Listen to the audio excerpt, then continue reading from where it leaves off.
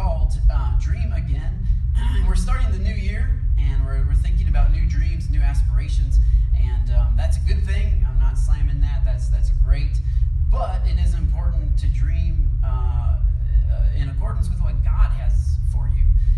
And God has a number of dreams for us, a number of promises for us. And so my job over the past couple of weeks, and even today, is to help share the good news of God's dream for you, of God's dream for me, that God has a plan for us, and it's a good plan, and it's good stuff.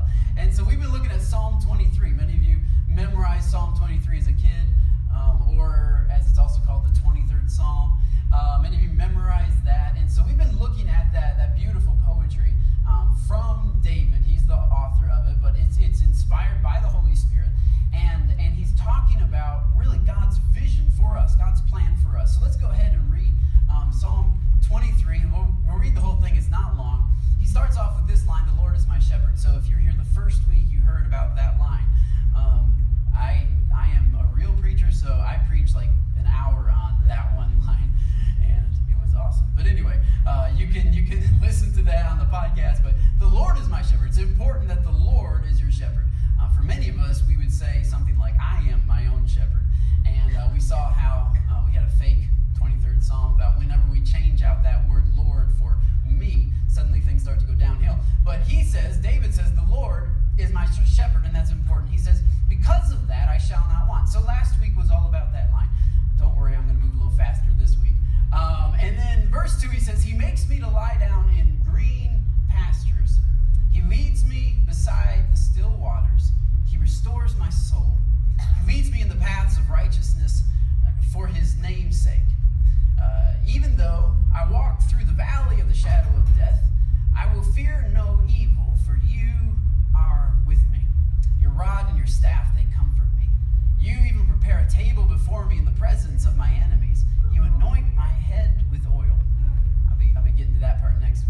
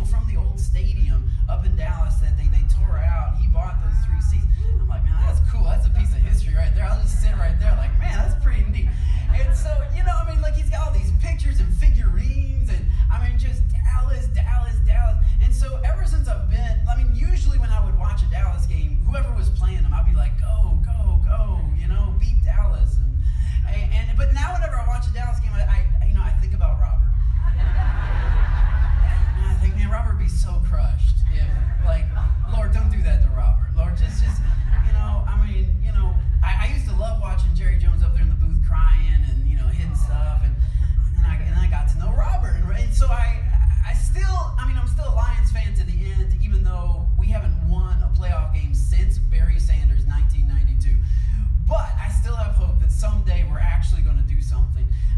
So, the question I would ask to the Lions is, where are we going? Where are we going here? Like, do we have defense? Do we have an offense? What exactly are we doing? Now, the Cowboys actually this year, you can see where they're going. I mean, they're one pass rusher short of a Super Bowl. Like, if they had a pass rusher, it'd be over. So anyway, I mean, so maybe my illustration doesn't really fit, and maybe that's a good illustration. Sometimes you get up here, you start rambling about football, and you just forget about preaching about Jesus, and then people are sitting there in the crowd going, where's he going with this? So, sometimes you have to ask yourself, where am I going? And I don't really know, so I'm just going to segue into the sermon, because you might not know where you start with a sermon or whatever, or where your favorite football team is going, but I believe that God has a plan for you and for me, and I don't think we're supposed to be asking ourselves 24/7, where am I going? I don't think we're supposed to live with the burden of having to know, the burden of having to figure out, the burden of having to reconcile in my mind where I am now and where I believe that I'm going. And so today I'm going to talk about that, because in the 23rd Psalm, that's basically what our shepherd does for us. I love, if we could put the verse back up there. First of all, he says he leads me beside still waters. So there's three different places that our shepherd takes us. First of all, he leads us beside still waters. And the word still there with regard to waters this isn't just a poetic scene that David is painting for us. It's actually important because sheep are pretty skittish. They're very scared very easily. And so if it's rushing water, or if it's rapids, the sheep won't drink from it because they're scared of the noise. Okay, so sheep are skittish and scared, kind of like us. We get freaked out at the smallest things, just the smallest shift in our schedule, the smallest shift in our world, and suddenly we're like, oh, I don't know what to do. And so this is interesting, though. I love the picture of the shepherd, and if you haven't met my shepherd, let me introduce you to him.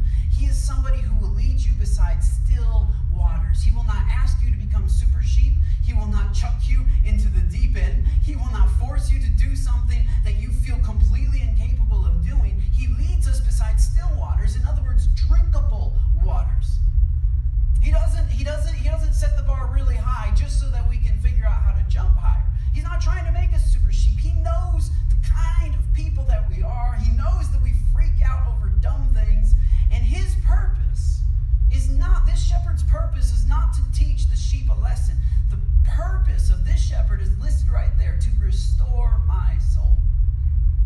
And so he leads them. See, now, if it were me, like this happens with my kids all the time, right? Micah's like, I don't want to eat with carrot. He always hates carrot. I don't want to eat carrots. And he explains all the reasons why, because it gets all mushy in my teeth. It's a texture thing like me. And because it tastes nasty, and because like all these reasons. And I kind of agree with most of his reasoning, right? And I say, son, I get it, but carrots are good for you. Eat the dang carrots, just eat it. And that's kind of my philosophy, right? And sometimes I'm like that a little bit with the people. Just come on, man, do what you're supposed to do. Just figure it out, will you?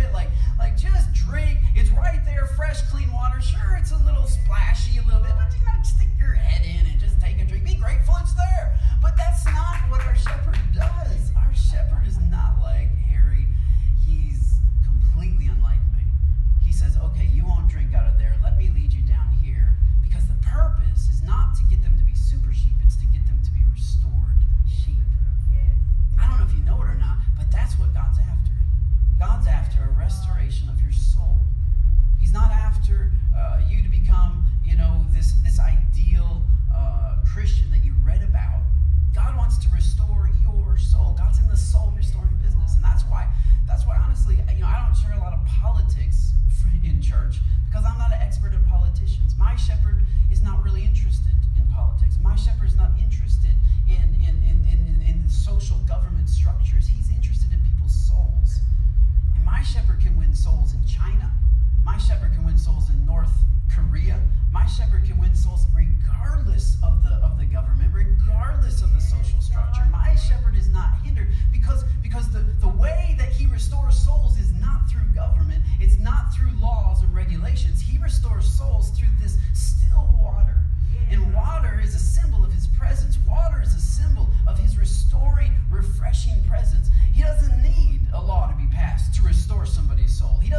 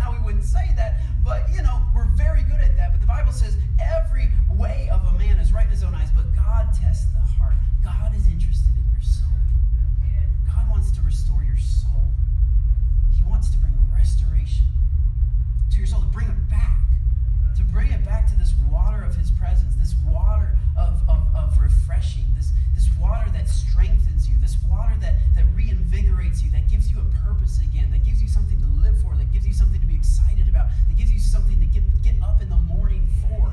He wants to restore your soul. And he says, that's why he leads them along still waters. He leads them, but he does lead them beside, and that's kind of the key word, I think, beside still waters. In other words, he doesn't throw you in. He doesn't make you drink. He doesn't shove your head in. He leads you beside still waters. And this is the part that I think often gets us, because God leads us beside still waters, but it's still our choice to take a drink. It's still our choice to jump in. And so if I would encourage you in 2017, my encouragement would be, why don't you jump in to the river that God is leading you beside? You say, well, what is the river? Well, first of all, the church. The church is a river that his presence can flow through. And just simply saying, I'm going to come to church in 2017 because I don't want to just walk beside churches or drive past churches. I want to make church a part of my everyday life, because you never know what God might speak to you on any given Sunday. You never know what presence or feeling that God might give into your, what he might be able to restore inside of you just from coming to church. Now, I know coming to church doesn't make you a Christian, but staying away from church don't help. You know what I'm saying? Like some of us just, I mean, jumping into the water doesn't make you refreshed, but when you never get into the water, you stink for one thing, but you end up dying of thirst. Like, you're definitely not going to be refreshed if you're not going into, and if you don't like City Chapel because the pastor's weird, that's cool, I understand. Find another church that you like. There are plenty of normal pastors in Austin. There are plenty of, guys that don't have man buns, all that stuff, they don't, like, it's cool, and they're good, and they're, like, I love them, I bless them, I high-five them, I pray for them, but you need to be jumping into what God is leading you beside. And also, we're starting small groups next Sunday. We're launching small groups. And so one way you can step in is just by saying in 2017, for 3 months, I'm just going to commit once a week to go be a part of a small group. Maybe I won't even say anything. Maybe I'll just show up and see what everybody else says. But just simply stepping your foot into the water is going to help you with the restoration of your soul. Because as long as you stay out of the water, as long as you stay away from the provision that God has lined up in your life, you're going to wonder why you're thirsty. You're going to wonder, how come you're not feeding me and you're not thirsty? No, step into the water. Now, as Americans, we have a really good way of putting some things off, right? Until later, until a better time, until I'm more ready for this. I don't know if any of you are like me, but when Ro and I first got married, I found out that we were very different in about 1,056 areas. But one of the areas that just drives Ro crazy, and so I've had to really stop it, is, and I did this as a single guy all the time, right? So it's the night before I have to get up in the morning, and so I take out my phone and I set an alarm, right? I have to be up by 7, so I set an alarm for 6:30, and I set another alarm for 6:35. Some of you guys also do that. See, I'm not alone. I set another alarm for about 6:45. Now 6:55, and then I one at 7. I know I have to get up for that one. You know what I'm saying? Because there's something nice about rolling out of bed and hitting snooze and rolling back into bed and going back to sleep. But the problem is Ro doesn't go back to sleep. So instead, she just hears the alarm go off 5 times between 6:30 and 7, and then she's up earlier than she wanted to be, and then so one time she just told me, she said, well, if you're going to be waking me up earlier in the morning, then I'm going to be more tired at night. That's when I figured it was time to change. I need you to be rested. Because she just falls asleep. We're talking and blah, blah, blah, and she's just out. It's a one-way conversation, man. So I said, okay, all right, I need to work on this. And so I started Googling it. And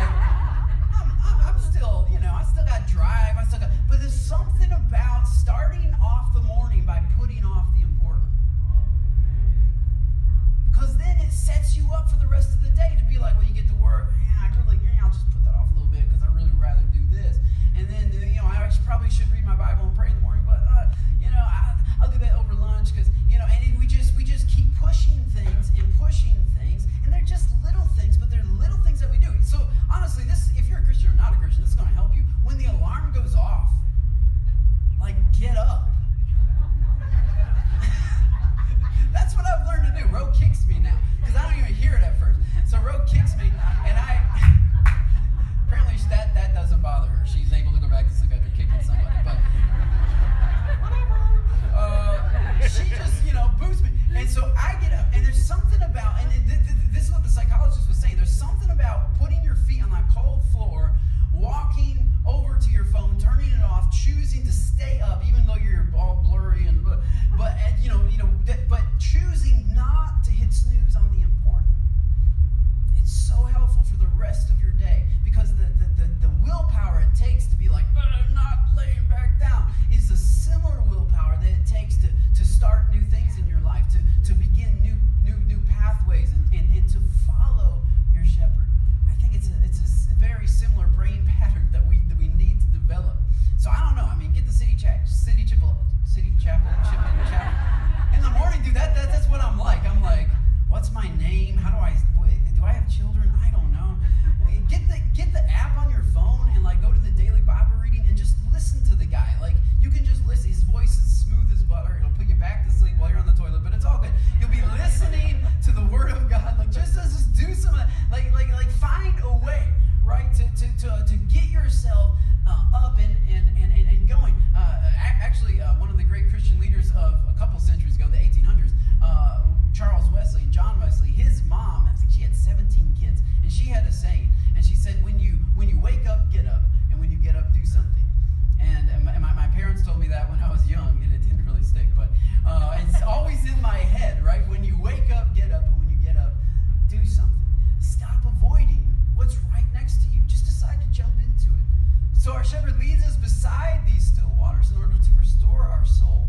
But he also leads us in paths of righteousness. He leads us in paths of righteousness for his name's sake. Paths of righteousness. That basically means right paths. In other words, God wants you. God desires for you to live in the right house, to get the right degree, to go to the right college for you, to marry the right spouse for you, to have the right children for you at the right time for you. God has rightness planned for your life. He's not looking for wrongness. He's not looking to jack you up and mess you up and make your life more difficult. God wants to lead us. Our shepherd wants to lead us in paths that are right for us. In other words, they're paths that we can take. There's steps. Once again, it's drinkable water. It's steps that we can take. And he comes out in front of us, and he shows us each way up this path. Oftentimes, sheep had to travel up mountains, and they don't necessarily know how to get up mountains. So the shepherd would lead by going out in front and finding the right footholds, finding the right ways, the best ways up that mountain. And this is what our shepherd does for us. He leads us step by step up the right mountain. Jeremiah 29:11 says, and you've probably memorized the scripture, God says to his people, he says, I know the plans I have for you. I'm out in front. I know the plans I have for you. I have a journey, and I have a designation, and I have the way to get there, and I have the steps that you need to take. I know the plans I have for you, plans to prosper you. These are good plans, not to harm you, give you hope and a future. God is interested in taking you from where you are to where you need to be. But it is interesting, though. He says, I know. He doesn't say you know. He doesn't say, I'm going to let you know. He doesn't say, I'm going to inform you. He just simply says, we're on a need-to-know basis here, and I'm the one who needs to know, because I'm out in front.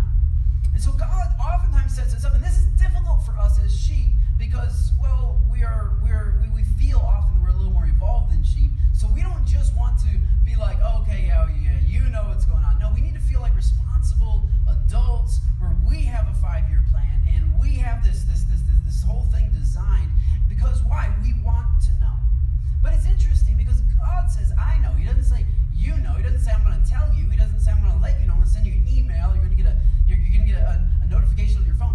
No, none of that. He just simply says, I want you to rest in the fact that I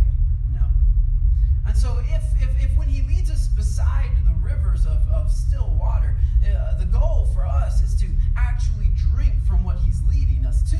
But whenever he's leading us in the right paths, on the right job, in the marrying the right person, dating the right person, living on the right street, buying the right house, driving the right car, he doesn't necessarily inform us of the whole plan, the whole picture. Instead, he just simply says, take one step with me. Okay, good, you took a step. Now take another step. Okay, now take another step.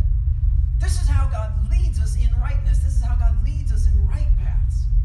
He doesn't lay out the whole plan altogether, because if he did, what would you do with it? Right? Okay, Harry, this is what's my plan I have for you. You're going to go step A, step B, C, D, E, F, and G. All right, awesome. Now go, Harry. Lord, I don't really know how to do A, B, C. This is overwhelming. I don't think I can handle this. If God told you what 2016 was going to entail at the beginning of 2016, one, would you have believed him? And two, would you have had the strength to walk into 2016? Probably not. You would have said, I'll stay in 2015, thanks. I'll just hang out here for a while. We'll just hit pause. Groundhog Day, anybody? That sounds like a good plan. Because it would overwhelm us. Because as sheep, when we look at the top of the mountain and we're down here at the bottom, we're going, man, that's not going to work for me. I don't think I can do that. It overwhelms us. God doesn't want you to live overwhelmed. He doesn't want you to live with the burden of having to figure it out, because you are not capable of doing anything about it. What's interesting, I talked about this last week about living in the present, how often we live in the future or the past, but we miss God's present for us because we're too busy dreaming about the future. Well, sometimes I think that's why God doesn't tell us the future, because he wants us to live right here in the moment. He wants us to be obedient right here in the moment. And if you can learn how to say yes to God every single moment, you will get from the bottom of the mountain to the top of the mountain. And this is what's interesting, because when you look at the mountain from the bottom, you can't see the paths. You don't see anything, you just see this mountain. But whenever you're in it, that's when you start to see the step by step by step by step actions. In other words, the power that God's going to give you to help you in your most difficult times will not come when you're on the bottom of the mountain, because you don't need it. It'll come when you're about to make that step. And what fear will do is fear will come to you and say, yeah, but can you make it to the whole thing? No, but you can't get to the top. That's what fear will do. Fear will walk you down every possibility. Well, what if that happens? What if your child gets kidnapped? How would you handle that? You know? And so fear will give you all the what ifs, and how would you handle if your husband divorced you? What would happen if there was what about this? What if so-and-so is this and that? All these what ifs, and you look around and you go, boy, I think I would fall apart. I think that would be the end of me. Because what fear does is fear asks you to make a commitment on something that God has not given you the power to do yet. So if the correct answer to fear is, if that would happen, I believe that my shepherd would lead me in right paths. He would show me what step I'm supposed to take at the moment. But right now, I don't have a clue how I would handle that. There's no way I would be able to handle that. But the Lord is my shepherd, and he leads me. This passage in Hebrews chapter 4, verse 16, that says something very like this. It says, so let us come boldly to the throne of grace. Let us come boldly to God. And there we will receive his mercy, and we will find grace to help us when we need it most. He doesn't just load you up with the plans and say, all right, go on, sheep, going up the hill. Read, you got a GPS attached to your head. Just go for it. But no, God doesn't want us to be dependent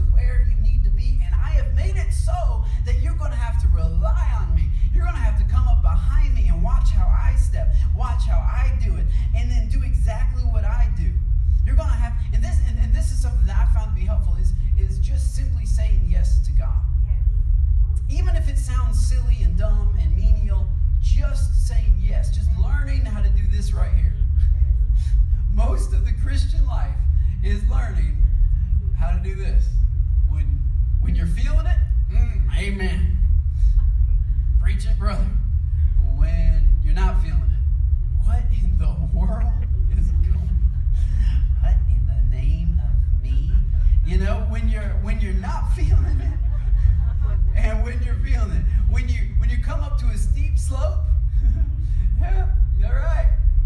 And when it's flat land, it's like, all right, I'm feeling it. Learning how to do this. Can you guys just practice that with me for just a moment? Just go ahead and do that right there. Those of you Pentecostals, you already got it.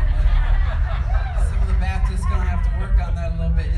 It's a simple physical activity, but I'm telling you, like if you can learn to live like this, if you can learn to live actually, like you watch the Jews at the Wailing Wall, Jewish people. This is how they pray. Have you ever noticed that? Like this is how they pray. And I was listening to one rabbi, and he said the reason why we pray like that is because while we are asking God for things, our whole body is saying yes to God. Amen. Even while I'm asking Him for stuff, I am really saying, you know what? I want Your will more than I want my stuff. I want Your plan more than I want what I'm after. And so my answer to you, before you even say anything, Lord, is yes. I'm answering yes to You. I'm walking through life like this. My head is going up and down. I am saying, yes, Lord, I believe that You're faithful. Yes, I believe that You are good. Yes, I believe that You are able to take me from where I believe Your grace is enough. And grace is not just forgetting about my past. Grace is giving me the power to step into my future. Yes, I believe, God, that You are there with me. You are leading me. You are guiding me. You haven't left me. It's a little foggy. I can't really see You right now. But I'm going to take the next step that You told me to take. And I'm going to be patient and wait for Your grace to help me take the next step after that. I'm not going to ask for more than my daily bread. I'm not going to ask for my weekly allowance or my monthly groceries. I'm asking for my daily bread right now because that's all I can handle, honestly. I just ask and I say yes to God. Constantly. I was talking to somebody this week and they were wanting to be baptized. So we're going to have a baptism service on February 12th. If anybody else wants to be baptized. Sometimes the most powerful thing about baptism is just you're basically doing this. I had to get out in the water in front of everybody and get all wet.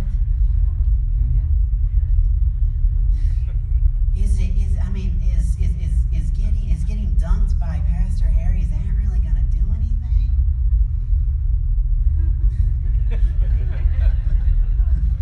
This is what it's about. This is what it's about. When I was 7 years old, I felt like I had given my heart to Jesus because I was scared to go to hell. And which is a good thing, by the way. Some of you need to get a little more scared, but anyway. FOMO, fear of missing out on heaven. All right. Anyway, I was 7 years old, and my pastor said, we're going to have baptism service. If you feel like God's calling you to be baptized, go on down to the creepy basement and take this weird class, and blah, blah, blah. And I turned to my mom and I said, I think maybe God wants me to be baptized. And she said, okay, go ahead. And so I go, okay. I don't want to get in front of people. I was scared to death. I don't want to get in a creepy basement and learn some class. I don't even remember the class. But this is what I'm doing to God. And so first God asked me to go get dunked, okay? And then God asked me to start praying daily, 5 minutes. I talked to my daughter yesterday about this because she's turning 8 yesterday, and I said, this is something I think that you need to do this to God about. And I started reading my Bible, and I had the little King James Version, and I was memorizing Matthew chapter 5. Blessed are the pure in heart, for they shall see God. And all the while, this is what I'm doing. And then I'm changing my attitude toward my parents because I'm 13, and I'm having to do this. And then I'm fasting once a week because I'm 12, and so I start fasting one day a week because I'm doing this. And all of life, really, even pastoring and doing big stuff, is just learning how to do this. Yes, God. Yes, absolutely. Yep. I remember one time I was praying, dumb stuff. I was praying. I used to love it. I was 15. I used to love going to the carnival. Carnival comes to Port Huron, Michigan, and it was as close as we got to South by. We had a carnival, you know what I'm saying? Like they come in, they do this little deal, and it was great. It was awesome. I was so looking forward to it. And I was in prayer one day where our whole family was going to go to the carnival, and I feel like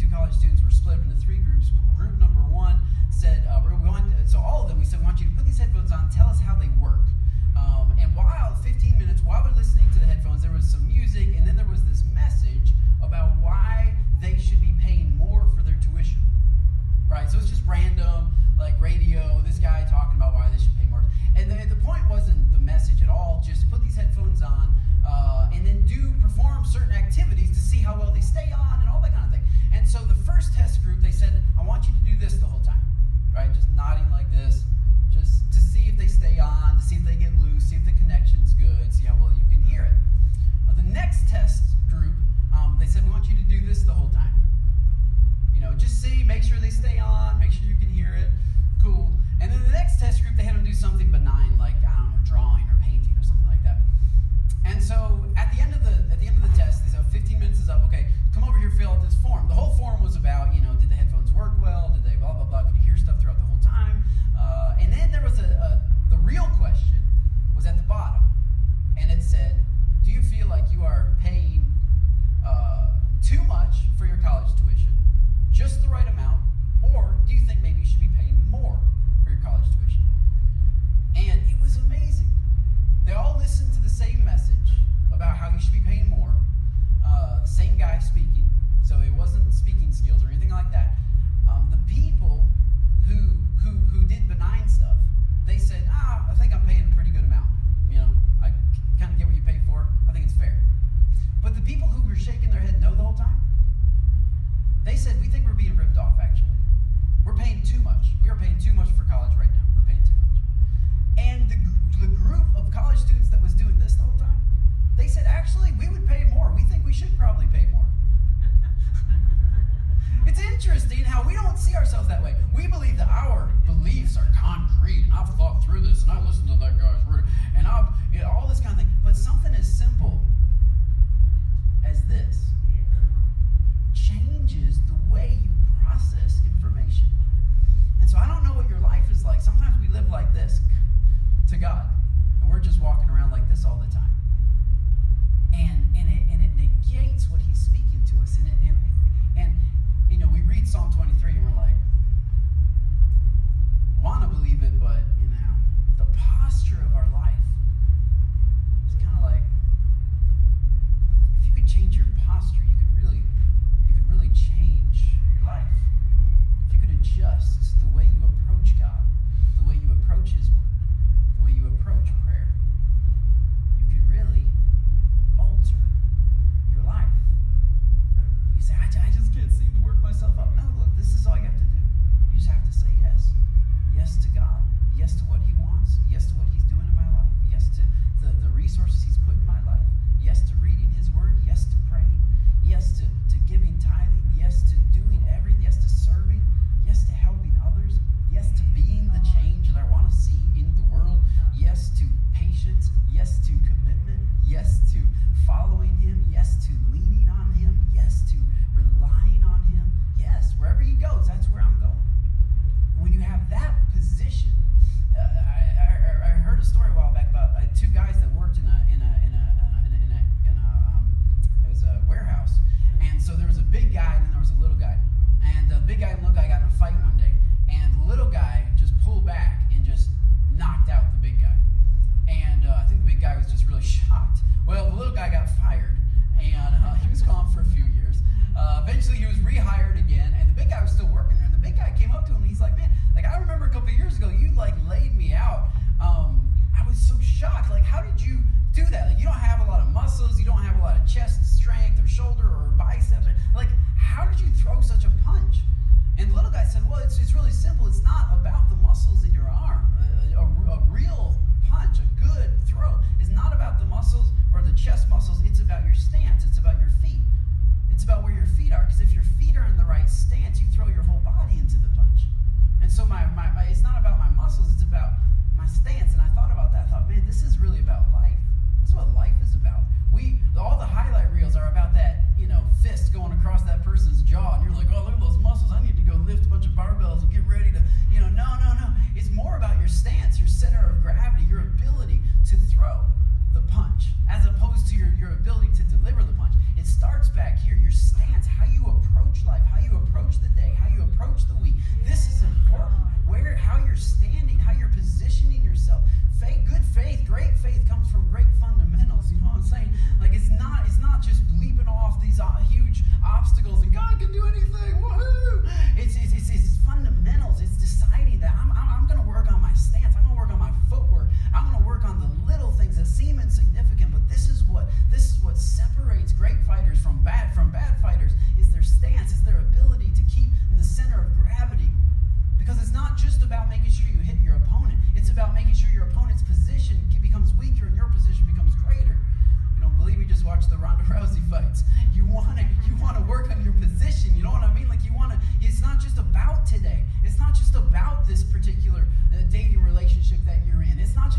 this particular job. God's got a plan for your entire life. You gotta protect your position and your center of gravity. God wants you to be centered. He wants you to approach life from a center. It's not just about this one argument. Sometimes it's about the friendship.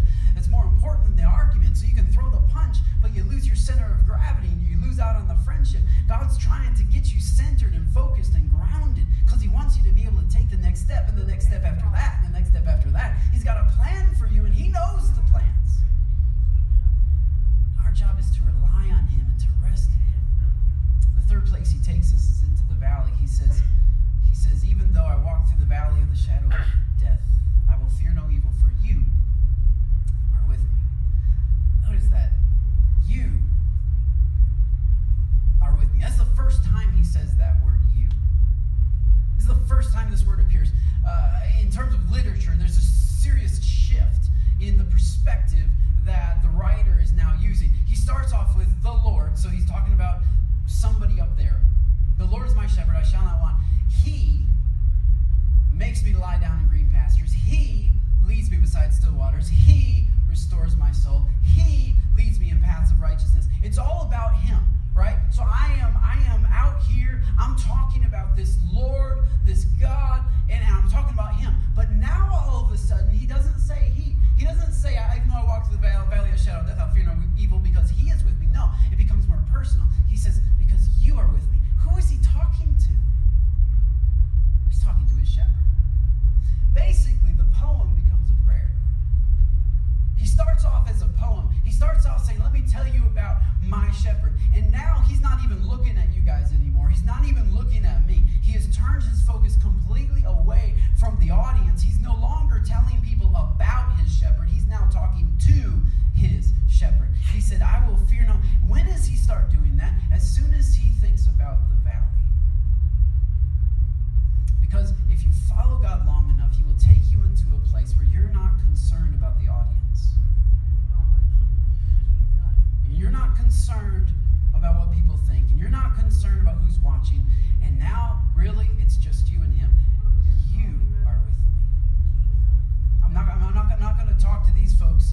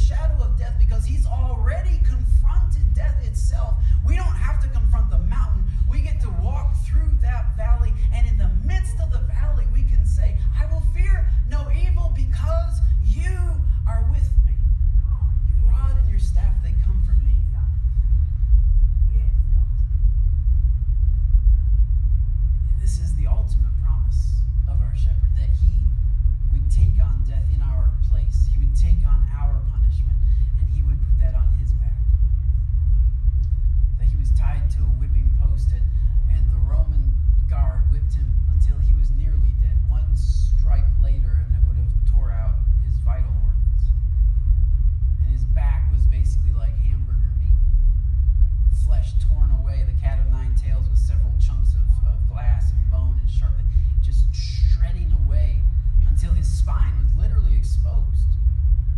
You could see the bones there. You could see the blood pouring out. This was to get him ready for crucifixion. This was not even the end. They didn't just leave him there to bleed to death. So instead they took this massive beam and placed it on his shoulder that had just been stripped. By the way, when he's tied to the post, the lashes go this way and that way. So they go across this shoulder and across that shoulder. And the reason why they whipped him that way is so that the bone and the glass would tear the tendons connecting the shoulder tissue to the neck. Which is why they had to tie the beam onto him, because he couldn't hold it up, because he couldn't hold his arms up anymore, because his tendons and his muscles had been torn. And so they tie the beam onto him, onto his exposed skin, onto his raw spine, and all the nerve endings that you and I know about. And they take some thorns, they hammer it onto his head, piercing his skull, creating the most worst headache you've ever had or heard of. And then they lead him up to the place where he's going to be killed. They nail his hands to the post, they nail his feet to the post, and they raise him up. Now remember, his tendons are gone. He cannot pull himself up by anything other than the strength of his legs, where he's pushing up against a nail that is nailed into his ankles. And every time he pushes himself up, his exposed back scrapes across the rough wood as he struggles for an excruciating breath of air, and then he drops down. And because his shoulders have no muscles, he has no way of not collapsing his lungs, and so he's literally drowning by hanging. And he pulls himself up again, he takes a breath, and he drops himself down. The semi was not an easy thing to take. It was not a light thing. It was not simply meant for a story to tell children in children's church and say, isn't